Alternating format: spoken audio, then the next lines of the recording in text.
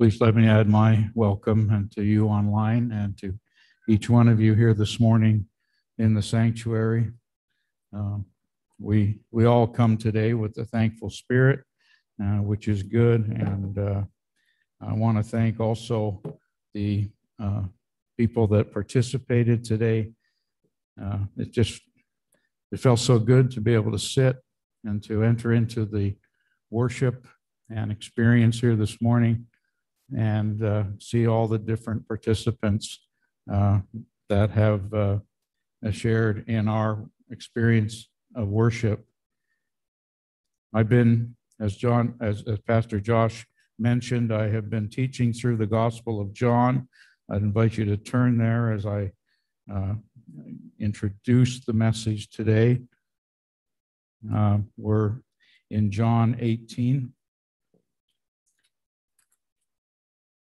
Our Savior has gone through two types of trials, or will go through two types of trials. He went through a civil trial,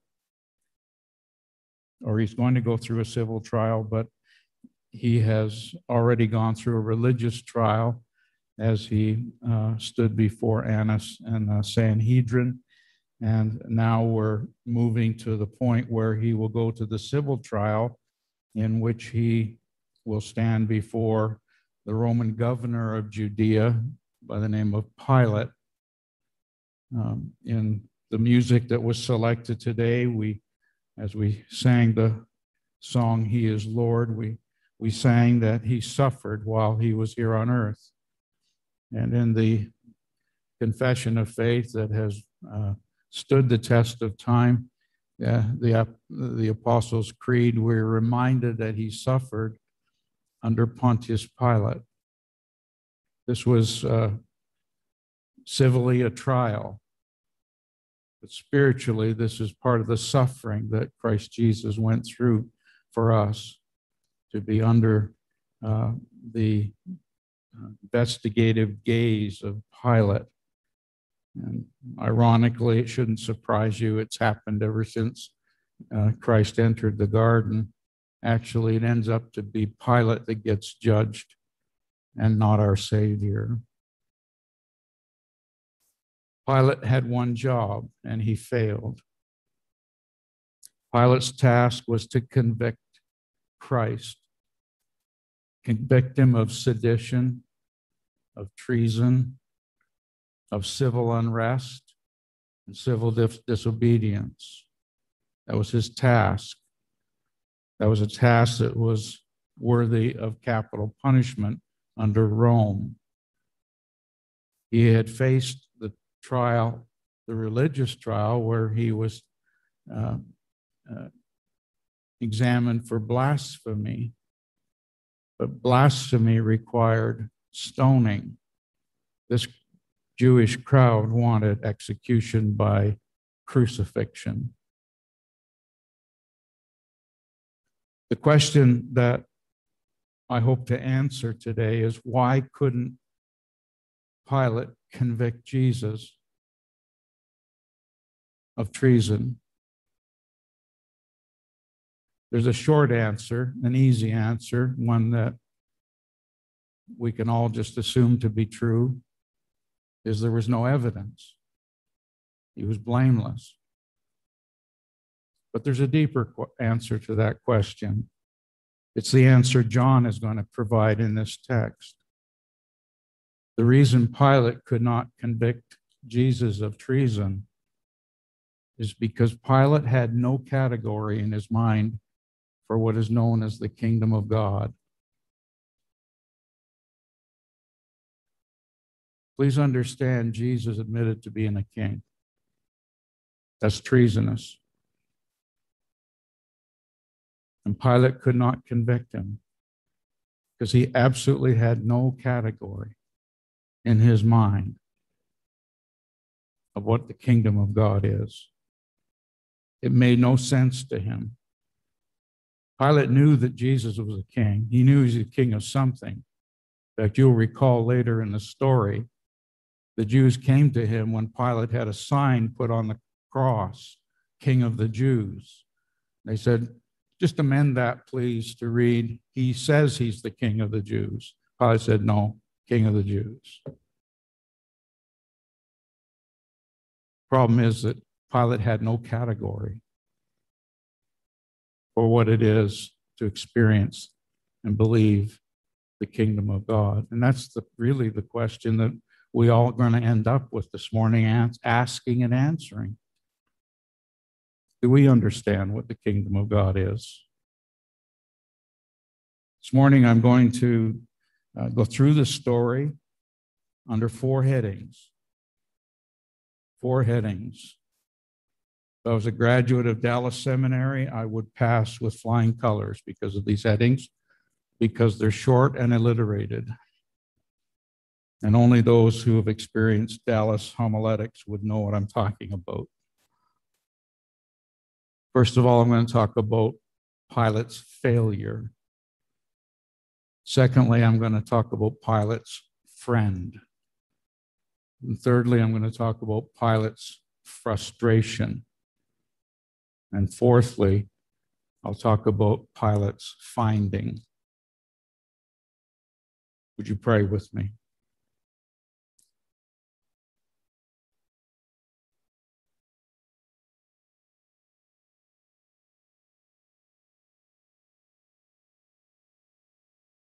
Our God,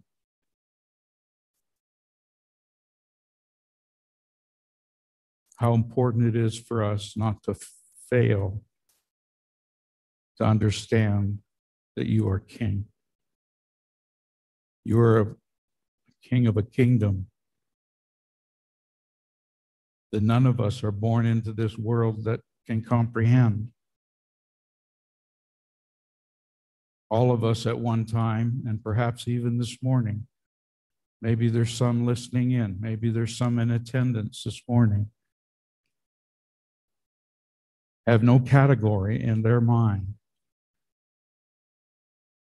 for a king and a kingdom that belongs to God. Lord, by your Spirit, would you punch through our ignorance? By that I mean, would you cause some people listening today to be born again? For that is the only way we can see the kingdom of God. Our Heavenly Father, I pray that you would make the book that we're reading today live to us. Show us yourself and your Son and your Spirit in the book. Show us ourselves in this book.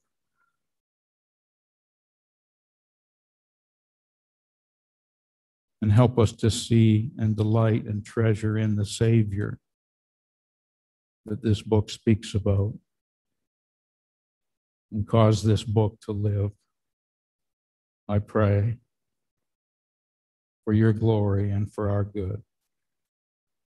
Amen. Would you turn to John 18 if you haven't, and verse 28. John 18 and verse 28, and we'll read through to verse 40.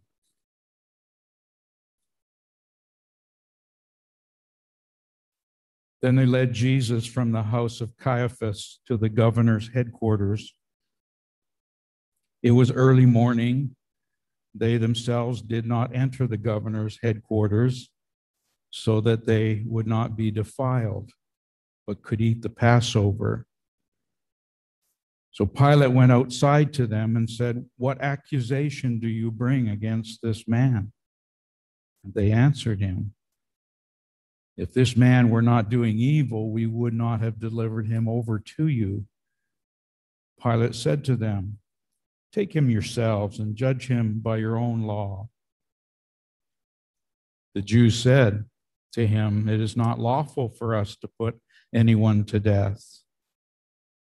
This was to fulfill the word that Jesus had spoken, to show by what kind of death he was going to die. So Pilate enters his headquarters again and called Jesus and said to him, "Are you the King of the Jews?" Jesus answered, Do you say this of your own accord, or did others say it to you about me? Pilate answered, am I a Jew? Your own nation and the chief priests have delivered you over to me. What have you done?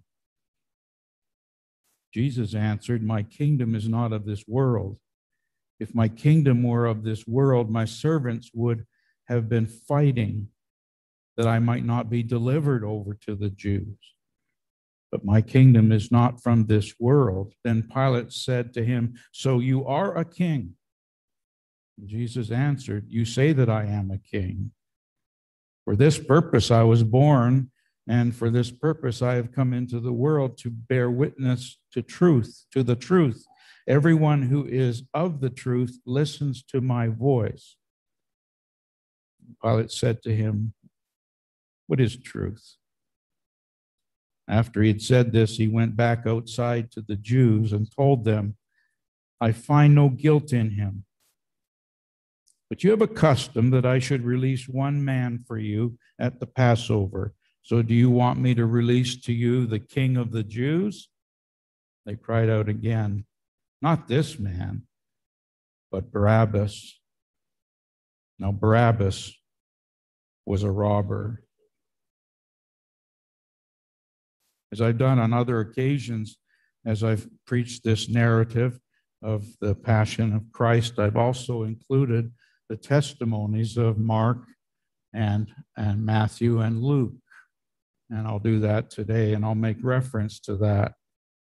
To start with, Matthew 27 records that when the high priest had made the decision in the religious trial that Jesus was guilty and took Jesus to Pilate, Matthew records that is when Judas went to the Sanhedrin and pleaded that they take back the money that he had been given for betraying Jesus. And the story goes that when they wouldn't return the money, he threw it on the ground, and then he went out and he committed suicide. Then Jesus was led to the governor's headquarters. As I said, his name was Pilate. He was appointed by Tiberius in AD 26. And so he has been serving as governor for about 7 years approximately. My first point is Pilate's failure. Pilate's failure. Pilate steps outside of his headquarters to meet this crowd. And the scriptures teach us that the reason he does that is that none of the Jews were allowed in his house because it was Passover. By the way, that does not mean that it was Passover that night. That means that it was Passover week. It was the period of the Passover. Lord had already eaten the Passover with his disciples as far as the meal goes, but it was a week-long celebration. It's like some of our children, you know, they end up having a birthday week, some maybe a birthday month. This means that at Passover time, the Jew would defile himself to go into the home of a Gentile. And so Pilate meets outside. Don't miss the irony of this. Don't miss the irony of this. In fact, the more I read and study and my life becomes the Gospel of John, the more I get involved, I see the ironies that John brings out of the story. Here they are so careful about their holiness, and they're attempting to try the very Son of God. What are the charges that they lay before him? Well, Luke is the one that gives us help here in Luke 23. He says, number one, they are charged with misleading the nation. Number two, he is charged with forbidding to give tribute to Caesar.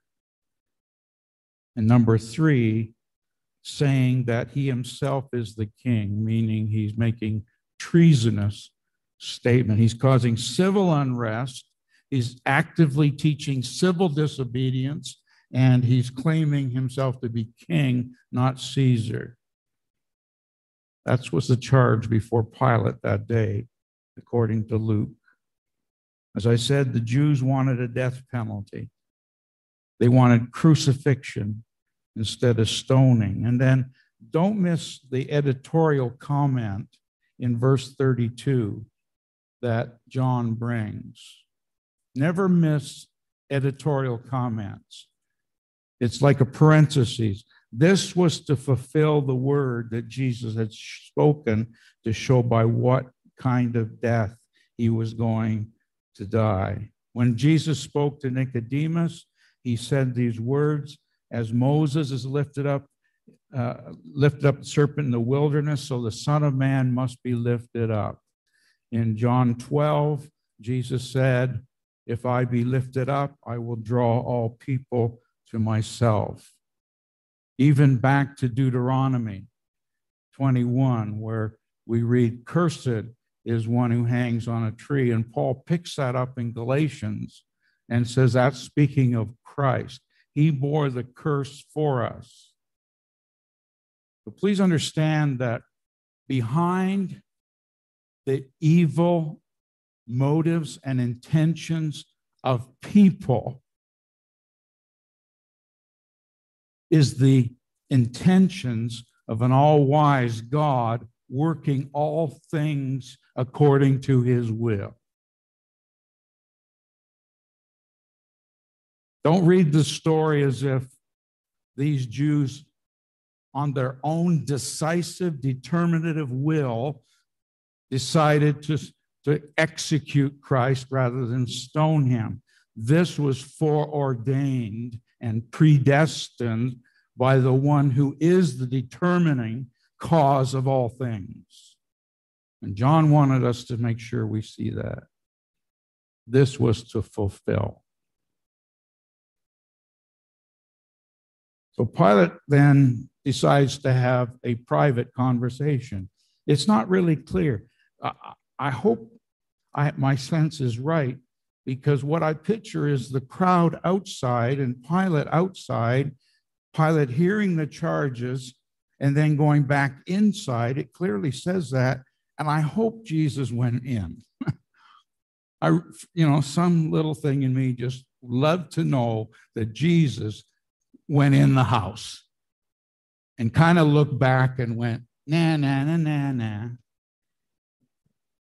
Anyway, that was free. There was no charge for that little levity. So he has a private conversation with Jesus, and he goes into his headquarters. They're accusing you of saying you're king of the Jews. Are you? And Jesus is thinking, is this coming from you, Pilate? Or are you just repeating what they're saying? It seemed that it was the latter. Pilate was just repeating what the crowd says. And Jesus answers the question with a little bit of instruction on the kingdom of God. Now, I'm going to pick that up as an application, but don't miss it for now. Pilate didn't understand the kingdom of God. He didn't have a category. Pilate did not have a category for what existed beyond this world. He was a materialist in every sense of the word. He had no category. He didn't understand this concept. But Jesus said, Pilate, I came to testify to the truth. If you were part of the truth, you would get this. If you were part of the truth, you would understand what I'm talking about, but you're not.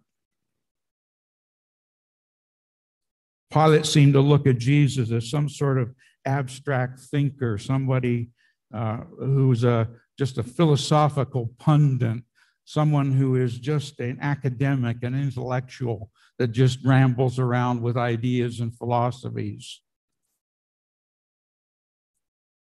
And so he makes the decision, I find no guilt in him. This is Pilate's failure. His job was to convict Jesus of treason, and he failed. He couldn't do it. I find no fault in him, verse 38. My second point is Pilate's friend. John doesn't refer to Pilate's friend. Luke records that when Pilate said, I find no fault in him, Luke records in chapter 23 that the people got stirred up again and said, yeah, but he's teaching throughout Judea and Galilee, even to this place. He's teaching these things. And I'm thinking that when Pilate heard Galilee, he goes, Galilee. I got a friend there, or I got a colleague there whose name is Herod. And guess what? Herod is in town in Jerusalem for the Passover. Why? Because he was a believer? No. Because the Passover was a threatening civil experience for Rome. Thousands upon thousands of people there. So like what would happen in a civil problem in, say, Edmonton, that perhaps they would call Calgary for some reinforcements. So Herod is the tetrarch, the governor of Galilee. He's in Jerusalem at this time. And so Pilate says, hey, I'm going to send Jesus to Herod. Herod's the guy that beheaded John the Baptist, by the way. Now, here's where I want to invite you to turn to one of these parallel passages. Luke 23, because it's interesting what goes on with Jesus as he is in discussion with Herod. So if you would turn in your Bibles to Luke 23, verse 6.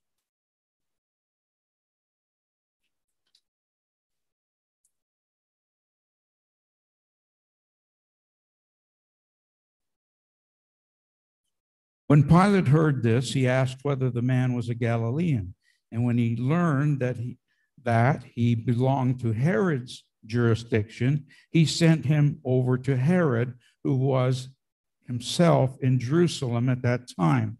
And when Herod saw Jesus, he was very glad, for he had long desired to see him, because he heard about him. And he was hoping to see some sign done by him. So he questioned him at some length, but he made no answer. The chief priests and the scribes stood by, vehemently accusing him. And Herod, with his soldiers, treated him with contempt and mocked him. They arrayed him in splendid clothing. He sent him back to Pilate. And here's where I get my second heading from. And Herod and Pilate became friends with each other that very day. But before this, they had had enmity with each other. Although this ruler of Galilee was overjoyed to see Jesus, hoping for a sign, hoping for a wonder, hoping for a miracle, after ridiculing him, Herod sends him back to Pilate. And then we're recorded that Herod and Pilate became friends. Two political foes had become allies in the unjust execution of Jesus. Both Herod and Pilate found Jesus innocent. Both Herod and Pilate oversaw the execution of Jesus. You say, Pastor Jim, I wonder why you're making such a big point of all this. The answer is found in Acts chapter 4, when the persecuted church is praying. In Acts chapter 4, verse 27, we read, "For truly in this city, Jerusalem, there were gathered together against your holy servant Jesus, whom you anointed, both Herod and Pontius Pilate, along with the Gentiles and the peoples of Israel, to do whatever your hand and your plan had predestined to take place. The early church understood that the combined political force of Herod and Pilate is what was necessary for Pilate to eventually execute Jesus without any basis, because he had a friend in Galilee, a political ally, someone who could come alongside and support him in case the emperor questioned the decision. Pilate failed at getting a conviction. He did win a friend. Thirdly, he became very frustrated. Pilate returns to his headquarters. And by the way, it's about that time when Pilate's wife sends a message to him and says, "Have nothing to do with this man. I've had a dream, and I have suffered much from my dream. Don't have anything to do with this man." Pilate sadly did not listen to his wife. So he tries another tactic. He goes back to the crowd in verse 39 of John 18. He goes back to the crowd and reminds them that Rome had a custom. They did this just to appease the people and keep the people happy. They had a custom to release a prisoner, a Jewish prisoner, during the Passover. Pilate reminds the crowd of this. And he suggests to him, as we collect the witnesses of the Gospels, he suggests to him this guy Barabbas. And you know the story as well as I do. The crowd, being stirred up by the chief priests, called, "We want Barabbas." "And what will we do? What will I do with Jesus?" Pilate asked. And they answered, "Crucify him. Crucify him. Not this man. We want Barabbas." All the gospel writers indicate that Barabbas himself was an insurrectionist. Barabbas himself had committed multiple crimes. He was a murderer. But John emphasizes, remember I pointed out the irony that John likes to play on? He doesn't fabricate truth. He takes the truth and points out the irony. It's John who records the fact that Barabbas was a robber. And as you fast forward and as you picture Jesus on the cross, who was on either side of him? Two robbers. John wants us to catch the irony of that. And one of those robbers came to faith in Christ. And then we read back to Luke 23, and you don't have to turn there, I'll read it for you. That Pilate, having heard that they wanted Barabbas released, said to them again, "Well, what evil has this man done?" Do you see his frustration? He's trying to get Jesus released. "I have found in him no guilt deserving of death." So Pilate says, "Guess what? I'm just going to punish him and release him." But the crowd with their voices prevailed. "Crucify him. Crucify him." So what was Pilate's finding? My last point. Again, I'm reading from Matthew 27. "So when Pilate saw that he was gaining nothing, but rather that a riot was beginning, he took water and he washed his hands before the crowd, saying, 'I am innocent of this man's blood. See to it yourselves.' And all the people answered, 'His blood be on us and on our children.'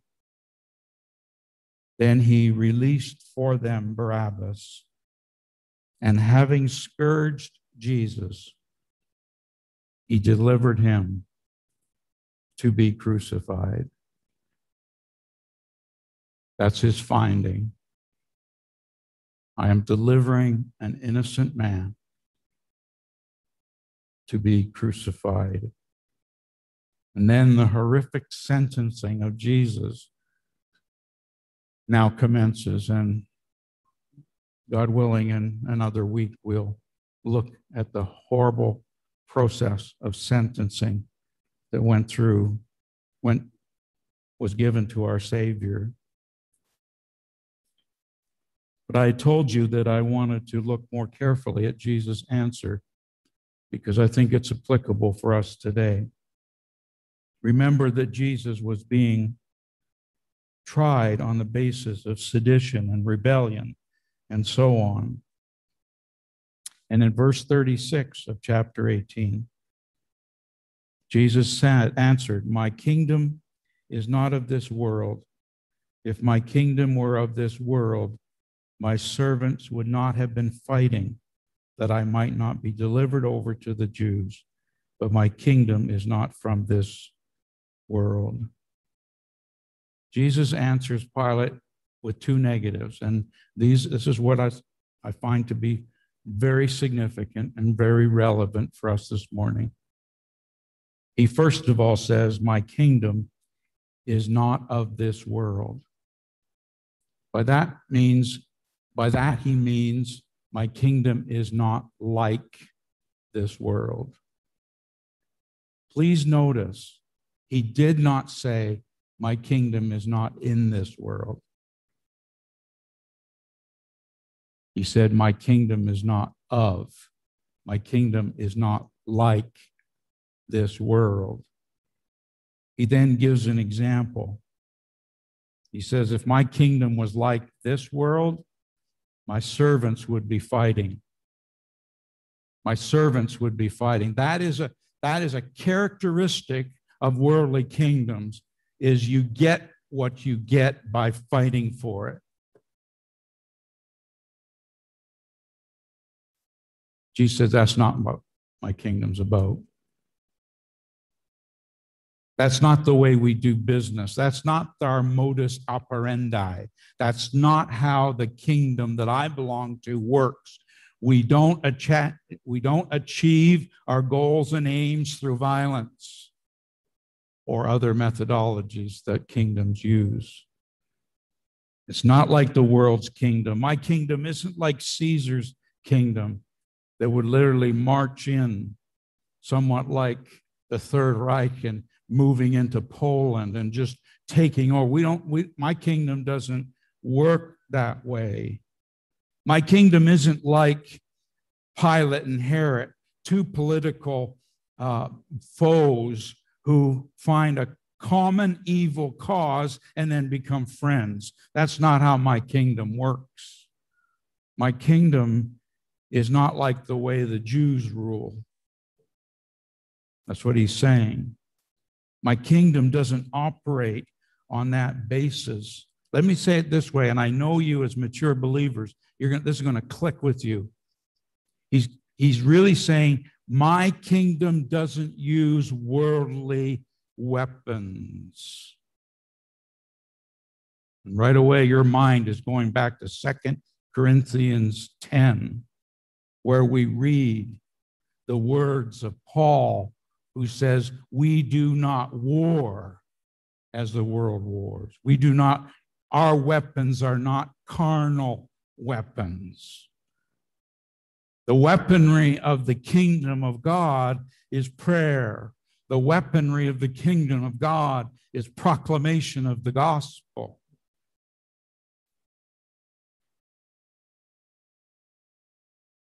Jesus admits he's a king.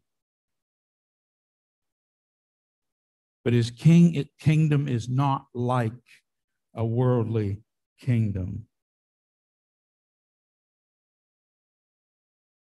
This should cause us as believers, no matter what topic we're talking about. Are we adopting worldly methodology to try to accomplish spiritual gain? If we are, we're in trouble. Are you hearing this? You're allowed to be Pentecostal at least once or twice on a Sunday morning. Do you see this? That from Jim McClellan to every one of you, we need to stop and evaluate. Is my approach to this problem, this spiritual problem, am I using the methodology of the world, or am I using the methodology of the kingdom? Jesus said, my kingdom isn't like this world. Secondly, Jesus said, my kingdom is not from this world. Two very important words, not of the world and not from the world. In other words, the origins of the kingdom of God do not find themselves originating in anything on planet Earth or this universe. The concept of the kingdom of God isn't about time and space and geography and countries and nationalities and cultures. The origin of the kingdom of God is otherworldly. Now, here's something that I have come to understand, and you're free to go and test my thesis. It is this very point that should have scared Pilate to death. Actually, it pacified him. My kingdom's not of this world. He just wiped it off. That should have scared him to death. Because if Jesus had had a kingdom that was similar to Rome, Pilate could have stood a chance. Rome was a pretty mighty kingdom. But as soon as Jesus said, my kingdom's not from this world, that should have scared Pilate. Because when you're dealing with a kingdom that's not from this world, you're first of all dealing with an eternal kingdom. Okay? Watch my words as I walk you through this. If it's an eternal kingdom and had no beginning and end, it must be a perfect kingdom. Are you hearing me? If it's a perfect kingdom and could accomplish anything it wanted, it must have been an all-powerful kingdom. And if it's an all-powerful kingdom, then every other kingdom is in subjection to it. Could I get an amen from that? That should have scared Pilate. You know what my mind is thinking, but I won't say it in a pulpit. It should have scared him. It didn't, because he didn't understand it. He had no category. He had no category for a kingdom that has existed since all time. As Pastor Josh had prayed, the triune God always was, always existed, always manifested his attributes all time. The fact that it was not from this world, that it originated in eternity, that it's absolutely perfect, absolutely all-powerful. It's also all unchanging. His kingdom never changes in its character. Its kingdom doesn't do political transactions. The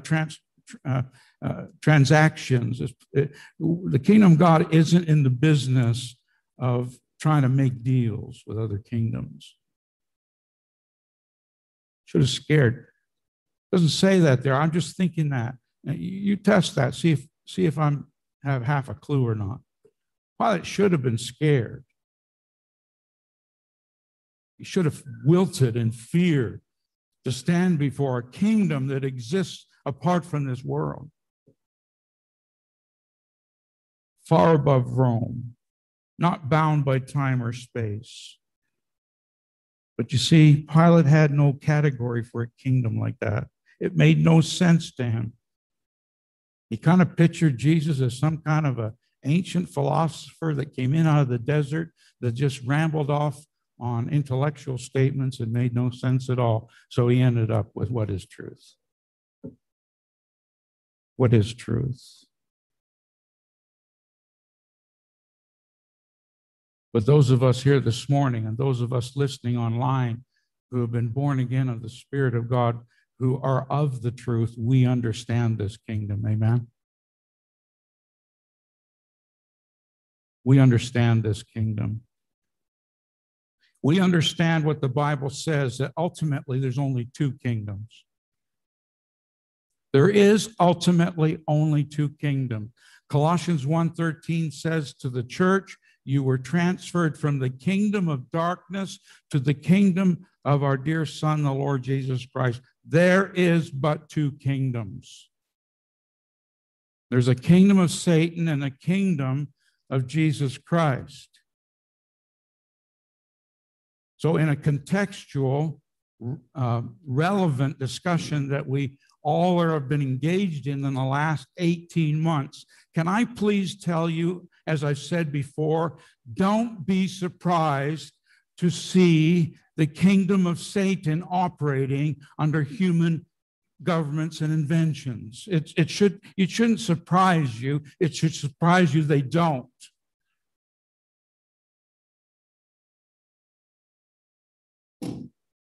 We know there's only two kingdoms. You're in one or the other. You're never halfway. We know also that the only way you can get into the kingdom of Jesus is through the new birth, to be born again. You were born into kingdom A. You need to be born into this other kingdom, this eternal kingdom. You can get there no other way other than through the new birth.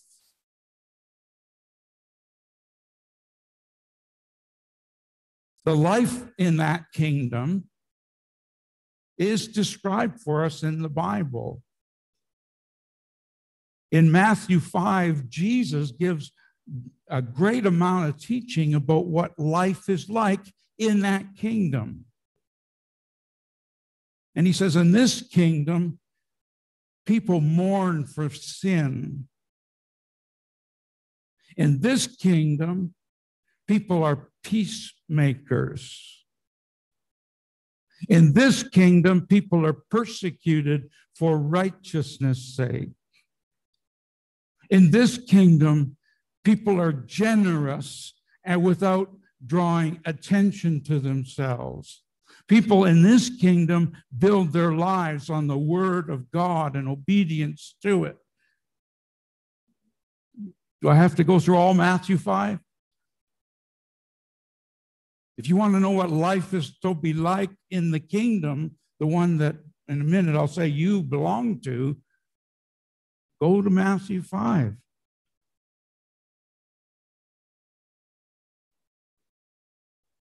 We also learn that this local church, emphasizing local, Elk Point Baptist Church, is, according to Philippians 3, verse 20, an embassy of that kingdom. Think of that for a second. You, my brothers and sisters gathered here today, you are here because the king of the kingdom has said, I want an embassy in Elk Point to serve this community and this area. I want a place that looks like the kingdom in the midst of a kingdom that you don't belong to.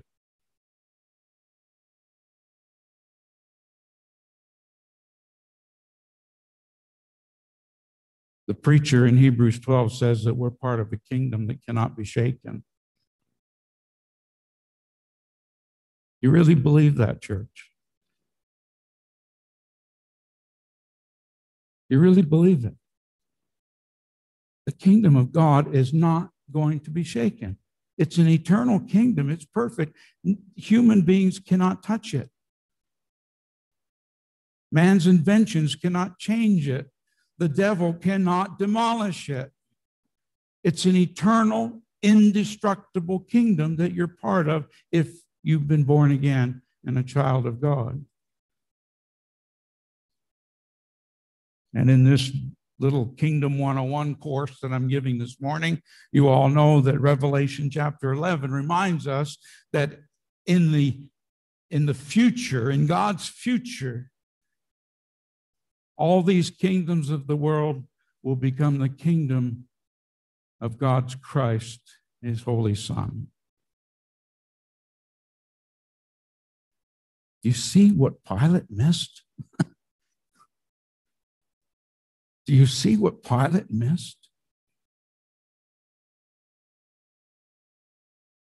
350 years later, after Jesus was in front of Pilate, the entire Roman Empire imploded. Only 350 years. I remember, as do some of the other gray hairs around here, God bless you all, we're part of a unique club. I remember when the kingdom of Mao Zedong imploded.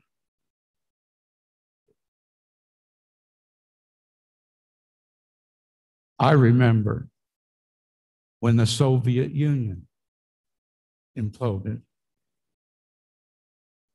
Many of you remember when the Berlin Wall came down. Some of us are old enough to watch the gradual decline of the British Empire. And if you have eyes to see, you are witnessing today the decline of the American empire and all Western countries associated with it. I rarely make political statements, but there you go. But there is a kingdom that is infinite and will last forever. And those who are of the truth know it. So the question I ask you this morning, to hear in the sanctuary, to those listening online, my question this morning is, which kingdom do you live in? That's the most important question that we have to answer. Which kingdom do you live in? When you evaluate your heart, which kingdom do you spend most of your time, money, and energy serving?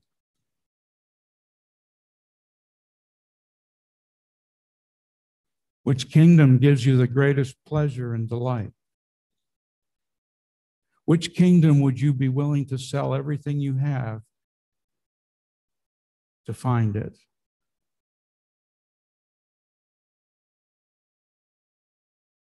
For those in the kingdom of God, please don't be surprised when you talk to people who are your neighbors and your friends in the community and they don't get this. Because you have to be born again to see it. But for those of us who are in the kingdom, our question is, does our life exhibit citizens of the kingdom?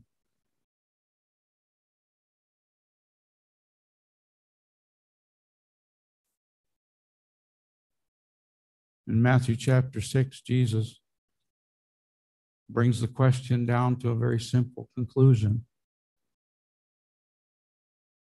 You know which kingdom you're most thinking about, depending on what you worry the most about. You know which kingdom you're more delighted in by what you become anxious over. You know which kingdom you treasure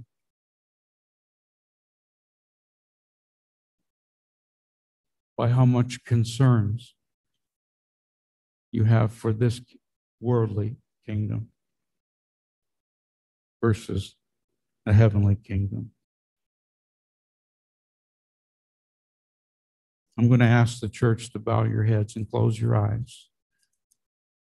Might sound like a Billy Graham crusade, but it's not. I think once in a while we ought to take time to personally take stock My prayer has been this week as I studied that we would not be like Pilate, clueless of these things.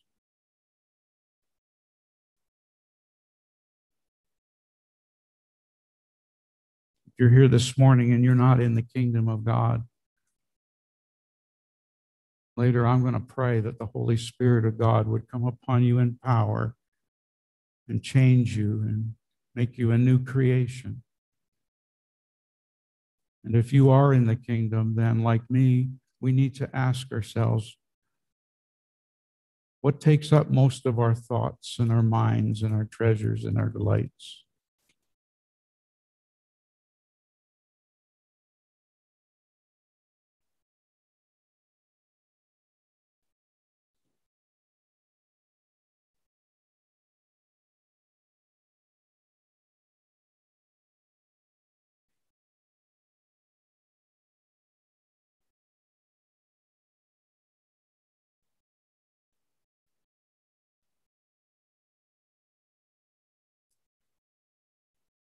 Heavenly Father, as a church, as one who joyfully and happily is called to shepherd this church,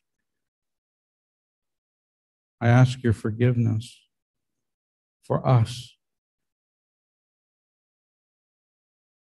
because we spend a lot of time fixated on this life, on what we're going to wear, what we're going to eat, how we're going to live.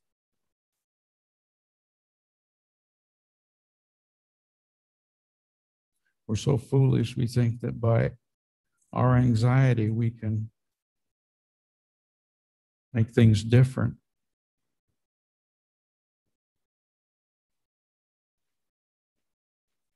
Please forgive us.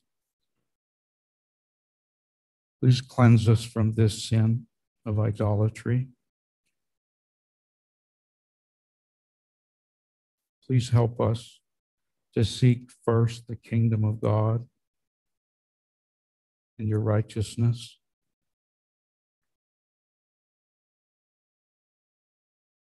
Change our hearts, O God. Make us ever new.